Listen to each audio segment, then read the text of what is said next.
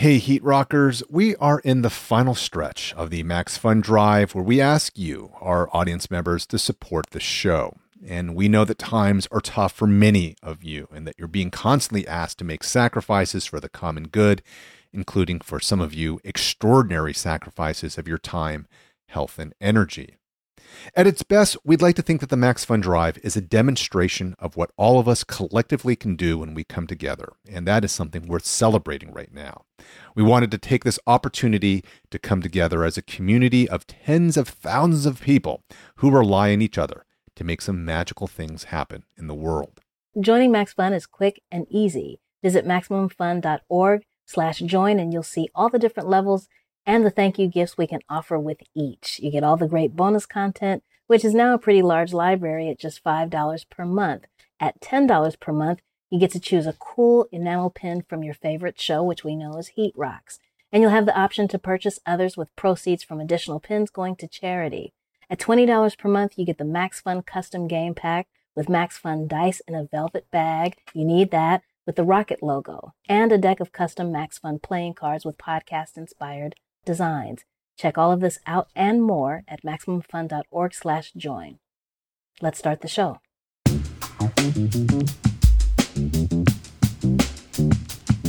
Hello, I'm Oliver Wong. And I'm Morgan Rhodes. You're listening to Heat Rocks. Every episode, we invite a guest to join us talk about a heat rock, an album that burns its way into our collective memory. And today we will be heading to the loneliest house on the block to talk about the 1975 album by the Philly soul group Blue Magic, 13 Blue Magic Lane. Need someone to talk to, guess I'm feeling kinda lost.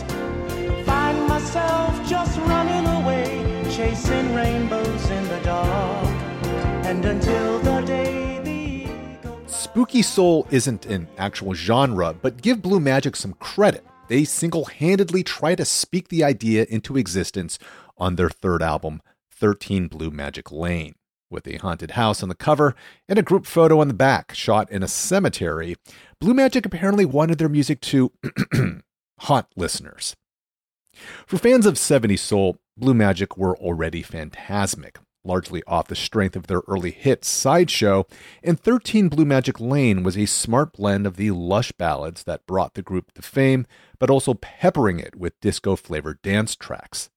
All of it shimmered with classic Gamble and Huff era Philly soul production that buoyed the sugary sweet falsetto of lead singer Ted Mills and the rest of the group. 13 Blue Magic Lane wasn't a world beater, it didn't put Philly on the map, nor was it the group's biggest album, but it was a surprisingly ambitious concept LP, trying to thrill before Thriller by sprinkling us with some of that good old magic of the blues.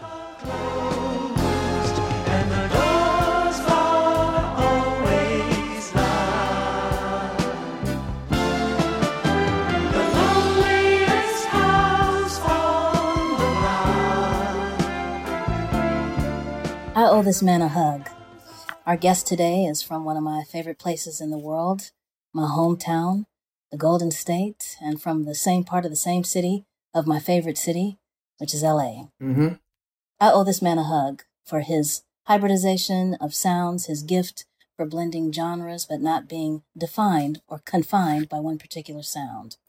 His sound is the sum of all its parts. His output contributes to LA's reputation for eclecticism and sonic liberty.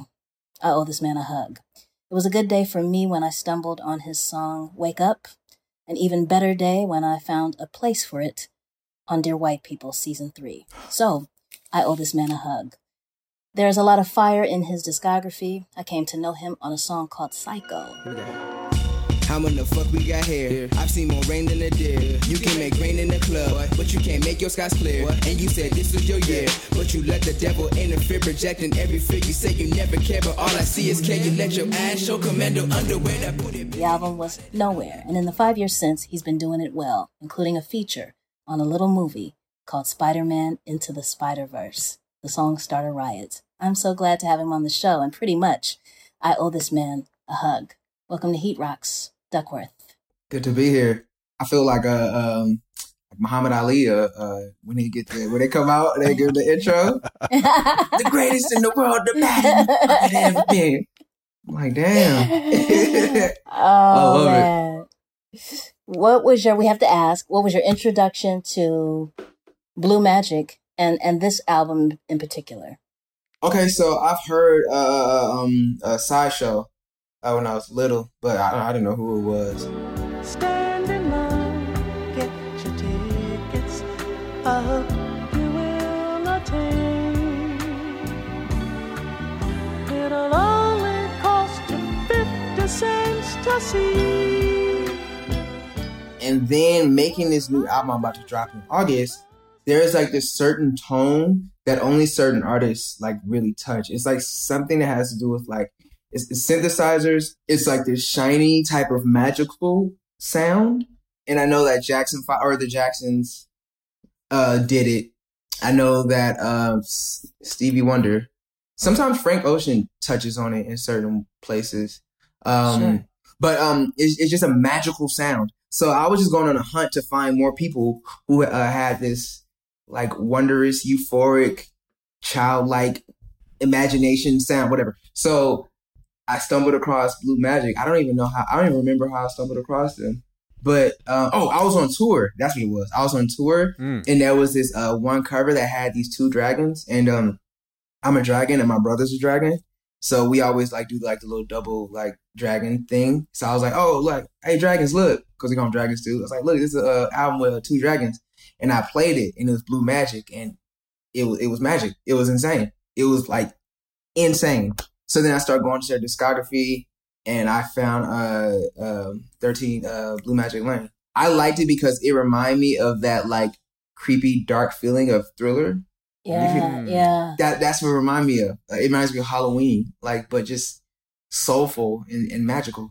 I love that album so much. My introduction to Blue Magic was the same through Sideshow. That was one of my dad's favorite cuts, and I want to shout him out because he could hit those high notes.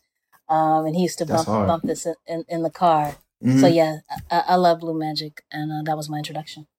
We just taped an episode about Outkast's Aquemini. And on that episode, I was remarking about how third albums for artists tend to be like the middle children of discographies because they rarely get as much attention compared to, let's say, debut albums or sophomore albums. And by coincidence, here we are again with another third album. So why 13 Blue Magic Lane? Because, you know, their first debut album was their big kind of hit album, was what put them on the map. But here we are with their third album. What is it about this LP that's a heat rock for you? Off top, the one that goes, I'm haunted by your love, never felt this way before. I'm haunted by your love. Like that, bro, like that is insane. And it's like the whole album is themed off of creepy shit. You're always there constantly. I'm under your spell until eternity. It's so tight. It feels, like I said, it feels like Thriller to me. It feels like when you listen to Off the Wall, the actual song Off the Wall, and it's like them ghouls that's in the beginning of the song. Like, like Halloween music. Halloween's my favorite season, or my favorite holiday. But it's just that, I don't know, it's something very like adolescent and imaginative and magical. And it slept because nobody, first of all, a lot of people don't even know, like my generation don't know about Blue Magic. You know, they probably heard Sideshow from their aunties and something like that. But I mean, let alone like they discography. Like a lot of people just do not know. I mean, but you gotta dig. Sometimes the magic is like underground, so you gotta go. You gotta dig hard.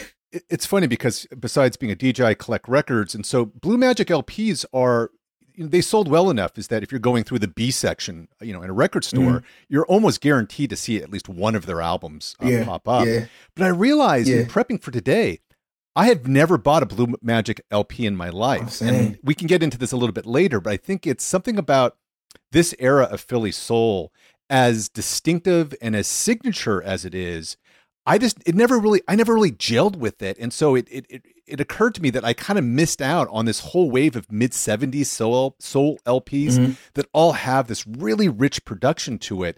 And somehow I managed to sleep on this for 25 plus years since I've been collecting soul LPs. So I'm really thankful that you picked this because it gave me an excuse to go back to something that I probably should have been listening to all along in some ways. Yeah. I mean, the scary thought is you can have like flames. You can have straight fire ass music. And it's like 20 years down the road, nobody will remember your name. Don't even remember not but one thing. And that's a scary thought, especially being an artist. You know, we in this rat race. And it's like now music is like, the threshold's gone. So like it's like a flood of so many different artists. It's just like, how do you actually stand up? Not only just now, but 20 years later, you know? Because once again, we're hearing an album like 13 Blue Magic Lane, and it's like fire. Or just Blue Magic in general. And not enough people know the magic that they've created. So yeah. We're already getting so existential about this. Yeah. What does it? Come on. What does it mean to have longevity in this current moment? But anyways, Morgan, you had something you want to ask. Well, I just wanted to take it a little bit more existential because I have to shout out Blue Magic hair conditioner, which is also had a very long run. You know what I'm saying? It still stood the test of time. So there's something magic about Blue Magic, both the conditioning oil, precious to the Black community, and Blue Magic, the group. So. It's all this. It's what's in your product. You know what I mean? And for this album, it stands up just like the hair conditioner. I just want to shout out that product. One time. We generally ask this later in the episode, but I'm going to ask it now. Complete this sentence for me. 13 Blue Magic is for people who. I'm about to say like to get high, but that's cool. No, that's cool. That's cool. 13. This album I'm sure this album would sound great under the influence. I'm just saying. I think that's what it is for them. Like they know that's what they call themselves Blue Magic. Like even in like the first 30 seconds that you played of a sideshow, like you heard that xylophone, boo doo doo, step right up. Like, bro, if I was on some dank, like if man, I'll give me on like some shrooms or something like that. And I'm there. This is it for you? 13 Blue Magic Lane is it? 13 Blue Magic Lane. See, okay, but if I'm on shrooms, I may not listen to Blue Magic Lane because it could take me to a darker place. Yeah.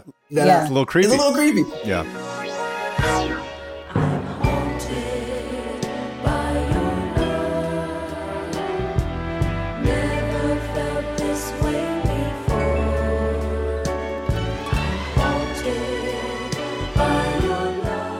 All these songs that we're talking about and the sounds are so much, as I was alluding to a little bit earlier, it's about the sound of what Philadelphia soul was like in the mid-1970s. And there's a well-known quote from Fred Wesley, who described the sound of Philly soul, right? So we're talking Gavel and Huff by this time that we're in the mid-70s. This is, post MFSB and their big hit from 74, TSOP. And what he described that blend of lush orchestration and hyper polished production, which you definitely hear on this LP. Fred Wesley described it as, quote, putting the bow tie on funk, unquote, which I thought was such a great way of describing what Philly soul sounded like in this moment, because it is soulful. It's certainly funky, but there's a classy elegance. It's grown in a way, and I can't really articulate exactly what's going on musically that conveys that, but in the same way that you think about Blue Magic in the same era, you got the stylistics, the Delphonics. If we leave Philly and go a little bit up towards New Jersey, New York, you would get into the Moments, and groups that were on all platinum, and they all had that kind of tri-state, that bow tie soul sound. Super grown. And when your groups are named stuff like Double Exposure, you know what I'm saying? Ecstasy, Passion, and Pain. You know what I'm saying? The People's Choice, Instant Funk. You know what I'm saying? The Intruders. Grown, titled band names. That's it, period. Not just the sound, but the name of the bands. The Tramps. Come on, the 3 Degrees. The Soul Survivors. All that stuff is grown sound and music. That's for grown crazy. folks. I've never heard the band Instant Funk. That's just even thinking about that. Like you didn't even waste time with the funk. Like you just go straight into it. Instant. Like you come, it's just like you at a function and somebody just like pop in the door and it's like instantly turned up. It's just like instant funk. Like, come on. That's an amazing name. Imagine being the MC that has to introduce Ecstasy, Passion, and Pain. Like, what's your cover art looking like? You know what I'm saying? That's some intense. I hope someone wants to talk about that day. But, Ecstasy, Passion, and Pain. That's it. But to Oliver's point, which is well taken, it is a grown sound. Mm-hmm. Definitely It is Philly soul's grown for grown folks. Mm-hmm.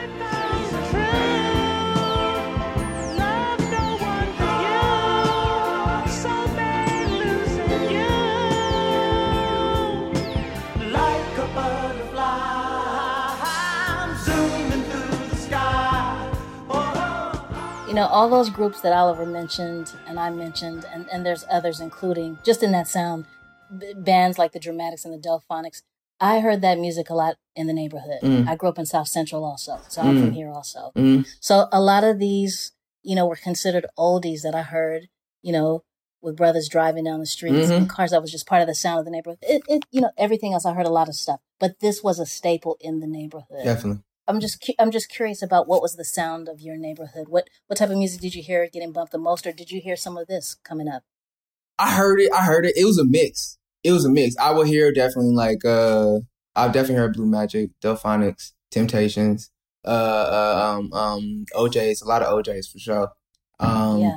Every so once in a while you hear some funk, like you hear like some Bootsy Collins. Like, but that was like, if you was like, Bootsy Collins was like more alleyway music. Like if I was on the main street or something like that, that's more so like the OJs. But like if you going down an alleyway, that's when you hear the funk, you hear the Bootsy, and you hear like the Parliament. Yeah, Parliament. Parliament What's the other one? I forgot his name. But but that was mixed in with G-Funk. So then we were hearing like Mac 10, we was hearing like 213, like of course Snoop Dogg, DJ Quick, Nate Dogg.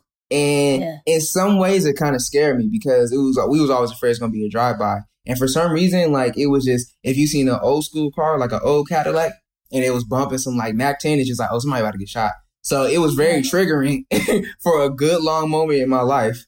That type of music was, but I adjusted to it when I got older. But it was crazy though. I love that distinction between mainstream music and the alleyway music. Oh yeah, you're going to hear a different soundtrack just based on like the type of street you're on. I mean, it makes sense, but I just love thinking about that kind of metaphor. Yeah, no, definitely. I don't remember, quite frankly, hearing like funk on the main street like ever. But that's what it is. Like funk to me is punk in that way, where it was a derivative of like soul, you know, but just dirtier. That's there. We've been talking about the sound and the production of this album in a Blue Magic and a Philly Soul.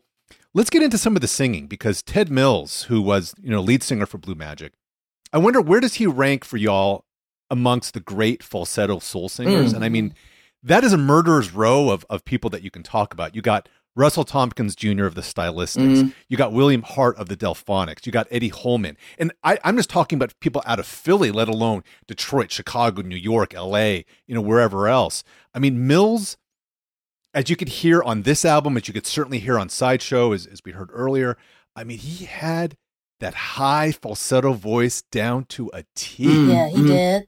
He did. And for me, he ranks up there. You know, my favorites, though, would be I know what you're going to say. Sylvester, Philip Bailey. I knew Philip Bailey. You got to mention Philip Bailey. Gotta be. That's Hall of Fame, first ballot. No question. You know, he's getting the gold jacket. Curtis Mayfield, Eddie Kendricks, and of the contemporary news.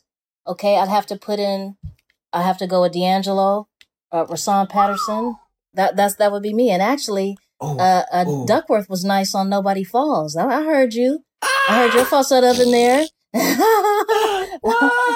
you were nice on Nobody Falls. I appreciate that. My little rusty falsetto. Hey man, it wasn't rusty that day. That's my alleyway. That's my alleyway falsetto. Is it? Okay. All right. True.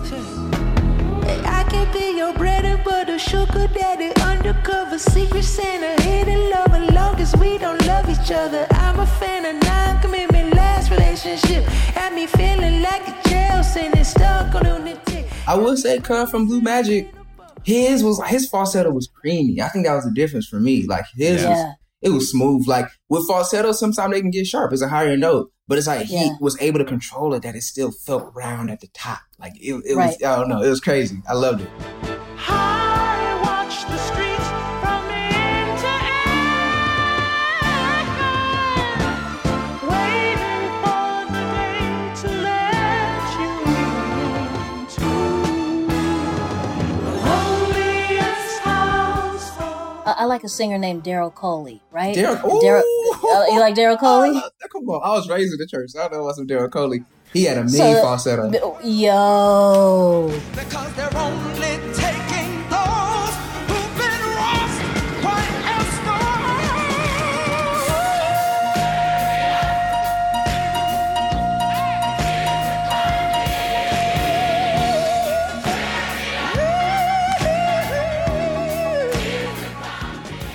Well, I will say, if you want to talk about a falsetto competition, I feel that Karen Clark Shears could probably win that.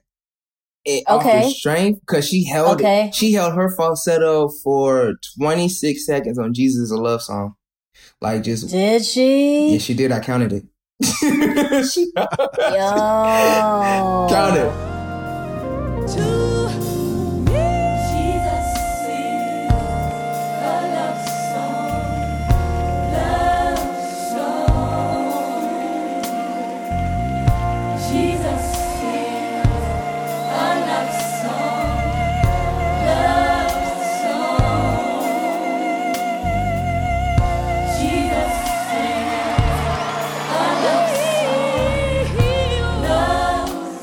Whole body singing.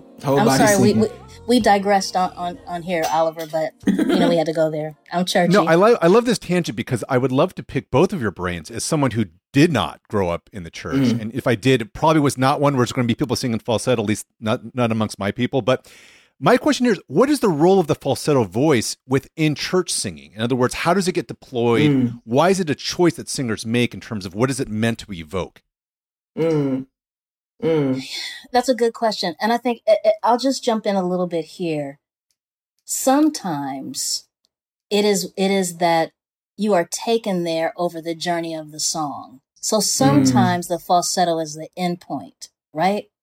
Sometimes in the case of Karen Clark Sheard and other singers, right? You just have that in your pocket. So that's a starting point. But I've heard some, and there are men that have that falsetto that they start off that way. And then the surprise is that they've got this lower register that you weren't even looking for. But I do think it represents in some scenarios, the tipping point of praise or the tipping point of worship. You have sang all the way through and the emotion takes you to the falsetto. Right. What I think is like, even if you look at like chakras, like what the crown is like the closest to divinity, that's when you get to like divinity. And I think that frequency is reflective of the crown, of like the highest, that's it's a high frequency. So it takes you. It's kind of like, but I don't know. I feel with either with like a baritone voice or even with like bass, it like hits you in like a lower place. So it's convicting. It's just like, oh, but then it's just like, I haven't really cried from hearing bass, or I haven't really cried from hearing a baritone. But like, if somebody hit me with that correct high frequency, I'm gonna shed a tear. Yeah. I'm gonna for sure shed a tear. Right. Yep. And I think it makes sense how so many soul singers, specifically on ballads, break out the falsetto. I mean, I'm sure there's probably some up-tempo funk songs that have a falsetto going with it, but really it's a sound that you associate with people who are getting into that sweetness, right? The sweet soul of the ballads. And of course, I mean, Blue Magic basically, even though they did more mid-tempo, up-tempo, more disco era stuff, I mean, really what they're known for are the slow jams. Yeah. And that's when, Ted Mills is pulling out that falsetto that just get that sweetness going with it, right? Yeah. Mm-hmm. Yeah. Sweetness is the correct word. Yeah. Yeah. And I think an elegance too, because in that type of falsetto, when you hear that type of falsetto, even if you don't know the band, you just have to assume, okay, it's probably going to be four brothers. Everyone's going to have on suits. They're going to be real, everyone's going to be fresh. It conjures up images. That falsetto conjures up images, elegant images of the 60s and 70s. So choreographed moves when they're on stage, everything's in sync, That's it. That's it. Right. It's it goes back to the elegance, right? It's classy. That's right? it. And the sound of it, and also, as you're pointing out, Morgan, the visual accompaniment that we associate, especially with Philly soul of just 70s soul in general. That's it. Right? We can call it audio decadence. That's what I call. Okay. That's what I call Blue magic. It's audio decadence. You have to put your pinky up when you listen to these tracks. Hey. You gotta put your pinky up. That's it. Straight up, bro. Audio decadence. That's cream. it. Pinky soul. Okay. It's pinky That's soul. it. Pinky up soul, baby. That's Yo. That's your next mixtape title right there. You Audio just came up Decadence? with it right there. No, Pinky Soul. Pinky Soul. Pinky Soul out Only here. thing is, some people may think of it as Next Friday, and they may think of it as Pinky. That's in Next Friday, that with the jerry curl and the pink suit. And I don't know if I want to See, but you gotta your fit's gotta be so correct on the cover. You know what I'm saying? And you gotta have your tea or whatever you're gonna be drinking so that people know. And I gotta look. I'm like caught off guard. Like, oh, I didn't see you there. Pinky up. You feel me? It's gotta be one of those type of situations. It's gotta be one of them.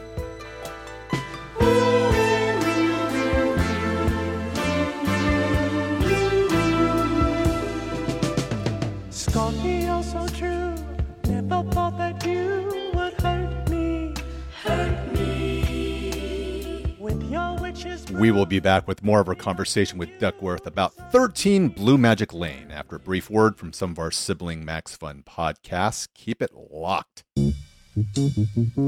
It's the Max Fun Drive, folks, and we are so lucky to have this podcast as an outlet for us, for our creative expression, for a way to connect with one another, and a way to connect with you all. We feel like this show hopefully helps our larger community by at least providing some sonic companionship and much needed diversion for these times. How you join and how you upgrade is going to be a big way in which we are enabled to keep doing what we do, which is to make this podcast that hopefully you get something out of. Membership at Max Fun starts at $5 a month. That gets you all the bonus content. You'll be able to access that as long as you're a member, and there's a whole lot of it already waiting for you right now. If you choose to join at $10 a month, you'll get a Max Fun membership card, a cool pin, and you also get the bonus content. And if you join at $20 a month or more, you get this year's special gift, a Max Fun game pack featuring a custom dice set and custom deck of playing cards, all with Max Fun designs. Just visit MaximumFun.org/join to become a member. You can get a subscription for a friend for a year so that both of you can enjoy the bonus content and swag. But you can also gift a subscription to someone that maybe you've never met before, as we do have former members who've had to cancel their membership this year because of COVID. Purchasing a subscription for them would be paying the bonus content and Max Fun gifts forward to someone who could use a little extra cheer.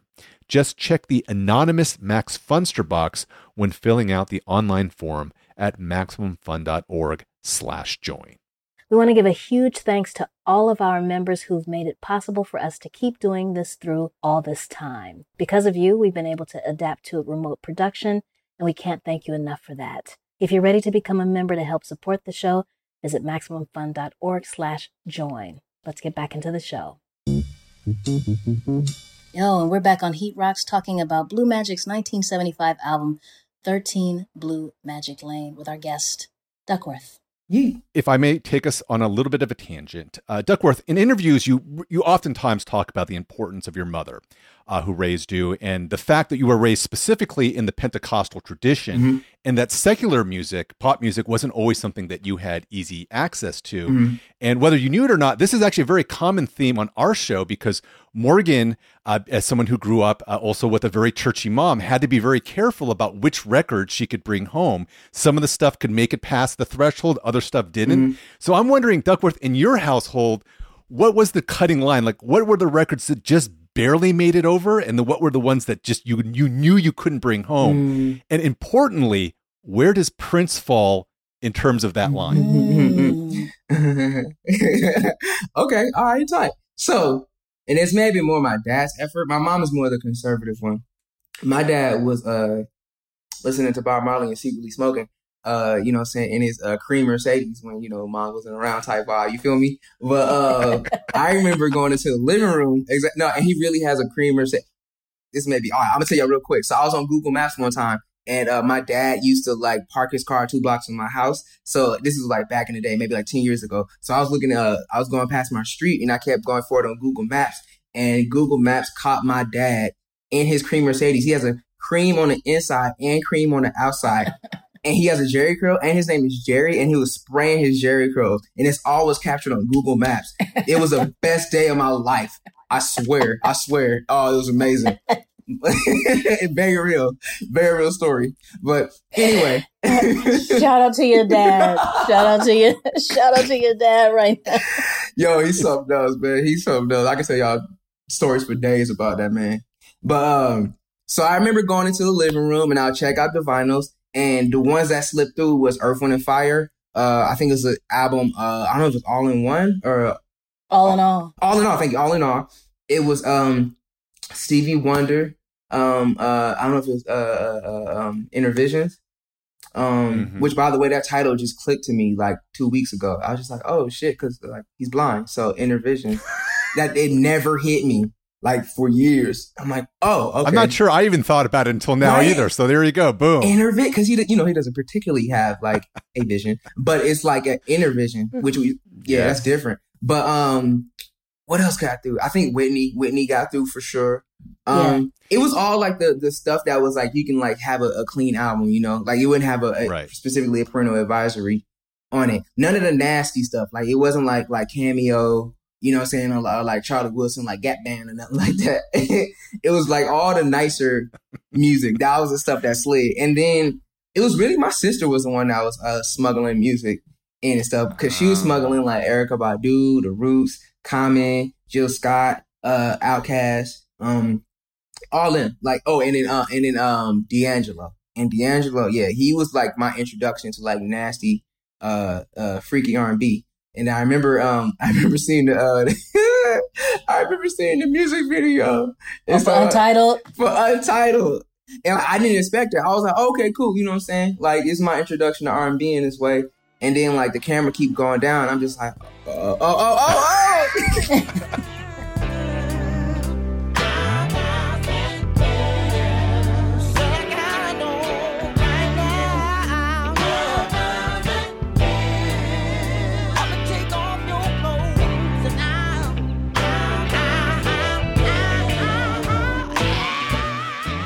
And so then I was off of it for a little bit, but then I finally listened to the album, and I was like, oh, okay, this makes sense. This is insane.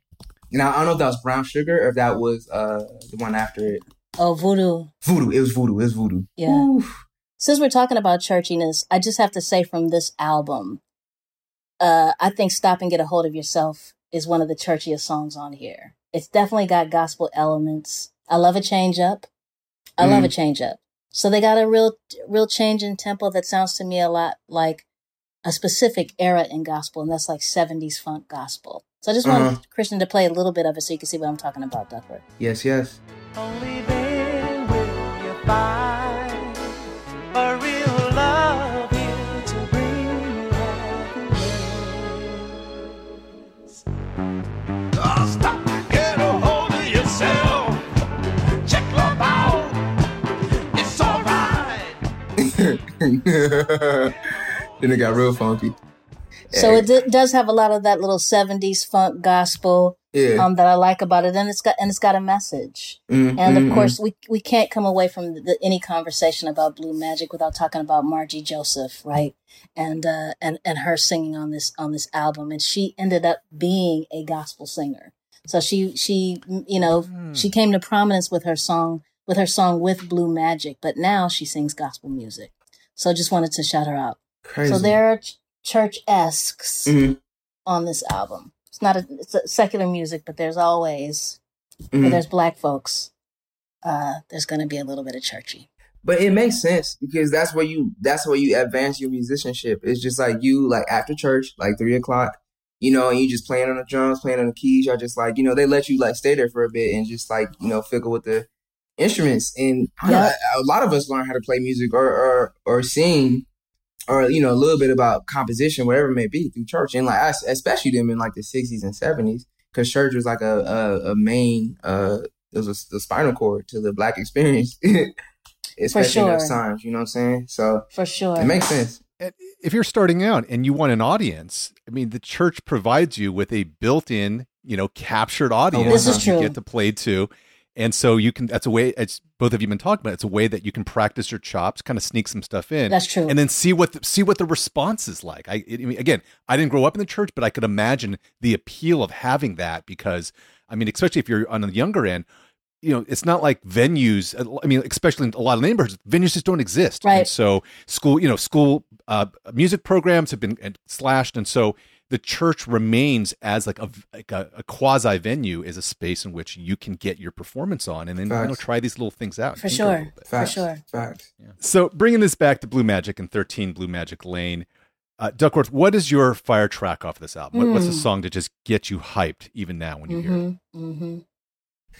It's either gonna be Chasing Rainbows or But then I Like You is crazy. It has like that disco type of flair, and then they whisper, like, I like you, like that. Yes. It's like, I like you, like. I love when you can whisper on a song besides like what you call it, Yin Yang Twins. I like when you can whisper on a song, but beyond that, the chord progressions on that song, it's beautiful. The sense that they use is once again creamy. It's creamy, but I Like You. I Like You is amazing on there. Please remember the day that I said I like you. Sure like you. Sure like you. I like you. Sure like you.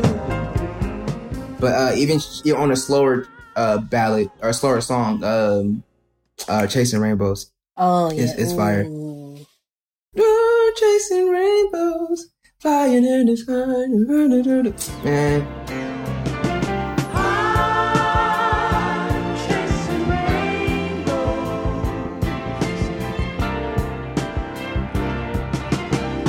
She passed away, and I was so afraid. 'Cause there was I Like You was my fire track. I Like You. And I Like You's crazy. I think for very similar reasons to what you're talking about. For one, it has this really nice mid-tempo crossover soul feel to it. And it's certainly not the flashiest song on here, either musically or vocally, but it's the one that for whatever reason I just found most appealing. And I think partly for me is that the arrangement reminded me ever so slightly of the 1960s hit "Stormy" by Classics 4, which is just one of my favorite 60s songs. And I think it's just a coincidence, but both songs kind of have that same groove and feel to it, which I can never get enough of. But I call you stormy today. All of a sudden, that old rain's falling down.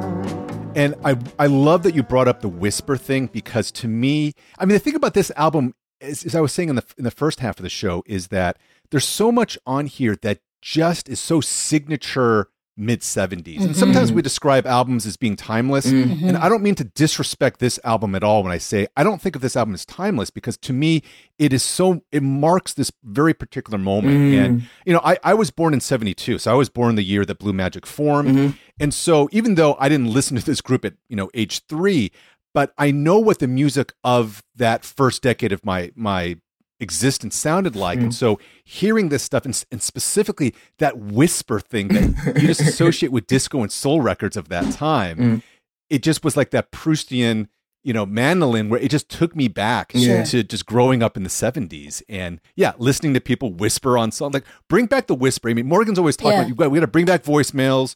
We got to bring back answering machine, skits, interludes. We got to bring back whispering on tracks. Duckworth, you got to make this happen. You're the one recording artist of the three here. So you got to bring back the whisper. Well, man. I will say the album I'm about to drop has 2 skits on it, actually. Like, it has 2 skits on it. So, I mean, I'm definitely going to be on the skit lane. And then, we tried a whisper moment. It didn't work out on this album, but I'm going to keep trying to whisper. So I think it's a really tight texture, to be able to, you can hit any range, but if you can go up, down, middle, and you can whisper, and it's still it still translates, you know what I'm saying? That's a great moment. But I'm going to hold you to that. I'm going to be looking for that on the next album. It's definitely going to be some whispering. Okay. There you go.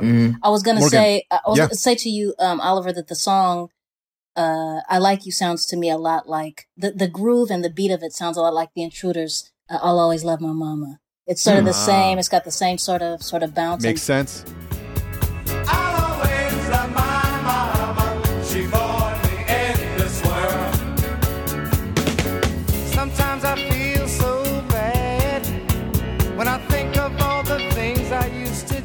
My favorite song on my fire track is Born on Halloween. That does it for me. Born on Halloween, the best way for me to describe it is it's thick.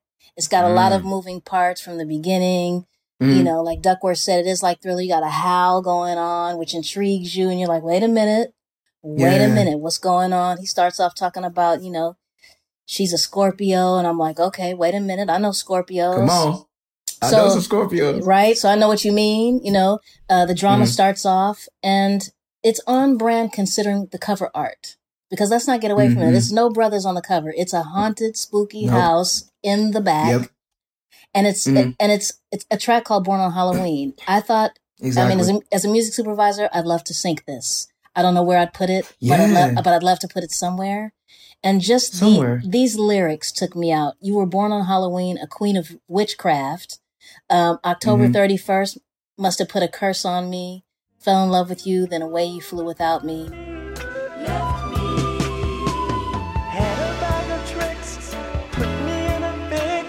Tricked me, it's true. I'm so alone since you've been gone. You keep haunting me. So I'm born on Halloween. That multi-part harmony they just did. Come on. Come on. I mean, this is so good. And it's worth noting that track was also sampled by Dilated Peoples on Right and Exact. And I really like what they did at the beginning of it. And Christian, if you could just play just a little bit of the beginning so you can just hear the sample.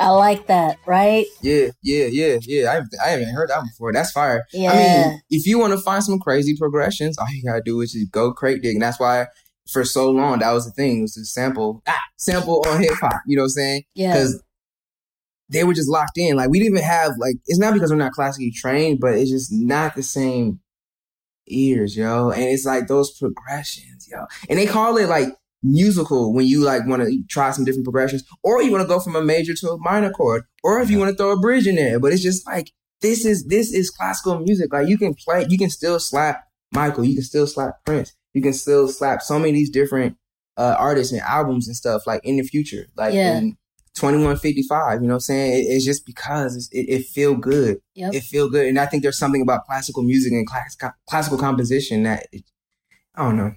Yeah. I feel what you're saying, though. I feel you. You know what I'm saying? Yep. Yeah. And we're talking a lot about all the different change-ups on this album. And in terms of favorite moments on this LP, I think for a lot of us, it sounds like it's where you have these change-ups and shifts in the track. Yeah. I know for me, my favorite moment on the LP was on We're on the Right Track, which is another like very like mid-70s, early disco kind of track. And it comes really during the bridge in the electric piano solo midway through the song. We're on the right track now.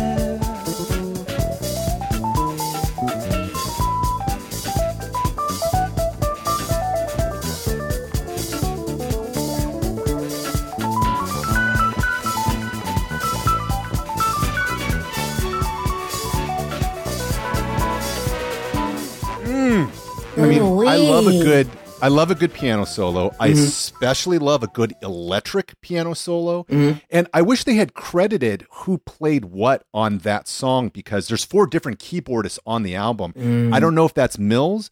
I want to say maybe it's Dexter Wenzel, because I associate Wenzel with playing the electric piano. But whoever's doing it, I mean, they give the keyboardist a full 90 seconds to kind of work their solo out. Yeah. And as I was saying before, there's just something about that bridge which just takes me back to my early childhood, because it just has that mid-70s sound. Yeah. So that's my favorite moment. Morgan, how about you? Man, I love that part. And I actually was going to pick that. I love that song, and I love that change up. But since I love a change up, my pick would have to be the pillow talk, the dialogue / parlay / whisper / banter that comes on the end of What's Come Over Me. I mean, my God, it gets into some real spitting game at low decibels. You see, I must have gone through some changes when I kissed your picture. And hey, my mind just keeps on wondering, and you only left me yesterday. I've never been to heaven. Instead, I spent the night with you. Maybe that's the reason I don't know what to do. Okay, so he compared heaven Yep. to spending the night with Shorty. Okay, that makes sense. That makes sense. He's That's gonna. tight. So yeah, they need to bring this back on records as well. This does remind me a lot of Rick James on Fire and Desire. You know, I think back to when we met. The way I used to be and the cold way I used to act. But more than that, I think of how you changed me with your love and sensitivity. Remember when I used to That's crazy. He said your love and sensitivity changed me. That's fire. That's fire. So I love that part of the track because there's nothing there. I love that part of the song because there's nothing else on the album like this, and I just love that it comes towards the end of the album because I wasn't expecting that. So in addition to bringing back skits and interludes, bring back this pillow talk, bring back the whispering and the pillow talk to songs. Period. Duckwrth, do you have any favorite moments off of this LP? I mean, y'all pretty much y'all reminded me of all of them.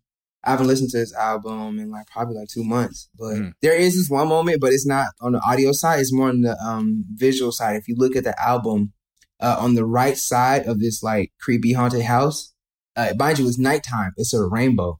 It's an actual rainbow on the right side of the house going into these trees.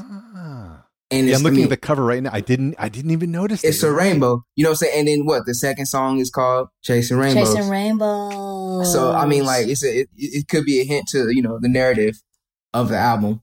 But maybe that's what it is too. Maybe the whole story is just he was chasing this. I guess I'm looking at it too. Wow. You know what I'm saying? And it's just and she presented herself in such this wondrous way, and it's just oh man, it's beautiful, like a rainbow and stuff. And then the whole time he didn't know that she was casting a spell on him, you know what I'm saying, with her love and her sensitivity. And you know what I'm saying? And he just he kind of realized it damn, you know what I'm saying, I'm enchanted by her love. It's actually a rainbow, ain't it? That's crazy. Yeah. I just didn't see it. It's there. Nighttime rainbow. For folks who are checking out this episode when it airs, go to discogs.com, look up this album and look at the cover art, because I realized I didn't even look at the back of the LP.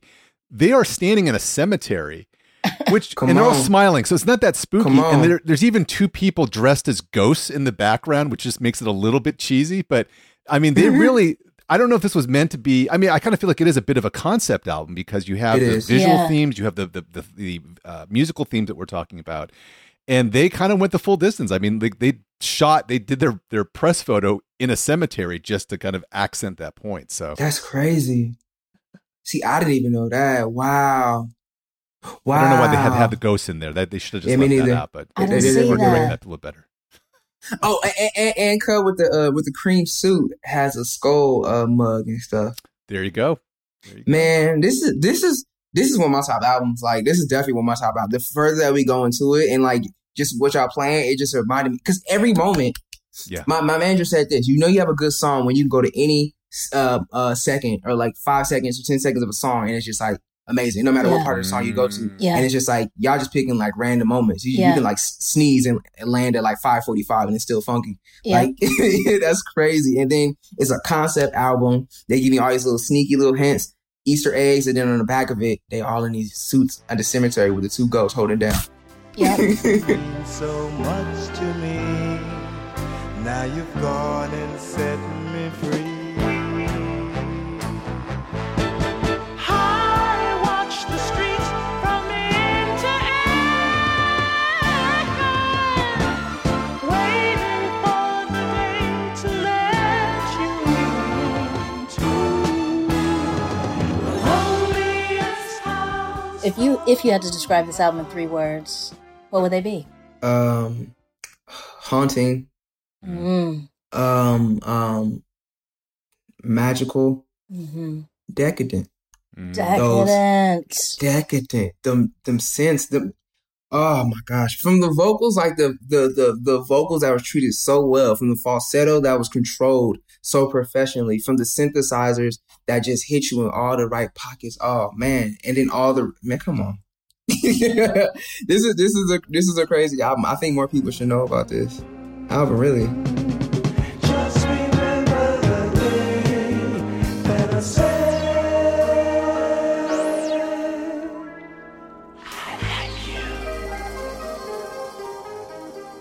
There should be like a playlist of like just creepy soulful music, like I said, put it in the Thriller for sure. Well, the next question is, we always want to leave our audience with something else to listen to next. So, the next track on the playlist, so to say.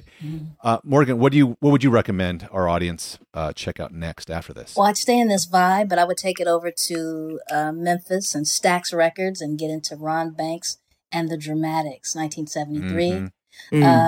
Same sort of falsetto, same brothers gliding, sliding over the tracks. And I would start with I Make Myself Lonely. Heavily sampled song, but one of my favorites. And go from there.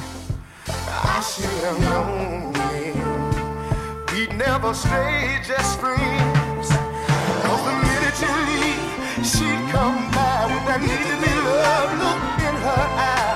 I held back to the My favorite era of Philly soul predates the actual popularization of the term itself, and we're talking about Philadelphia soul in the late 60s, which is during the rise of Gamble and Huff, but before they've become the kingmakers of the city. And in particular, I'm thinking about the group that really brought them to fame, which is the Intruders, and their 1967 album, The Intruders Are Together. And I could be wrong, but I think the string of hits that Gamble and Huff wrote and produced for that album is really what launched their entire career. And in hindsight, this album, in some ways, sounds like a greatest hits compilation, even though it's a debut album, which tells you how good the Intruders, slew of initial 45 singles were in that era, because there's so much heat on this album. It's all killer, no filler, as they say. Though if I had to pick one that really stands out, it's got to be the title track Together, which is one of my all-time favorite songs out of Philadelphia. And it's the way that song opens with the horns is so incredible. Oh, we could be on a desert, lost without a place to go. And we're so in love. I mean, out here in LA, even though it's a Philly song, that is lowrider classic. Oh, for right sure. there. Oh, yeah. You will You still better, hear yeah. this bump. Duckworth was telling us you live in East LA.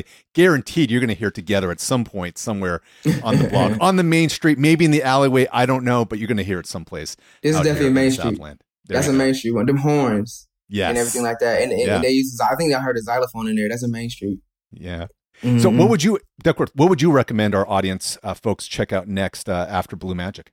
As far as like piano wise and like mood wise, You Got a Bad Girl by Stevie Wonder. That's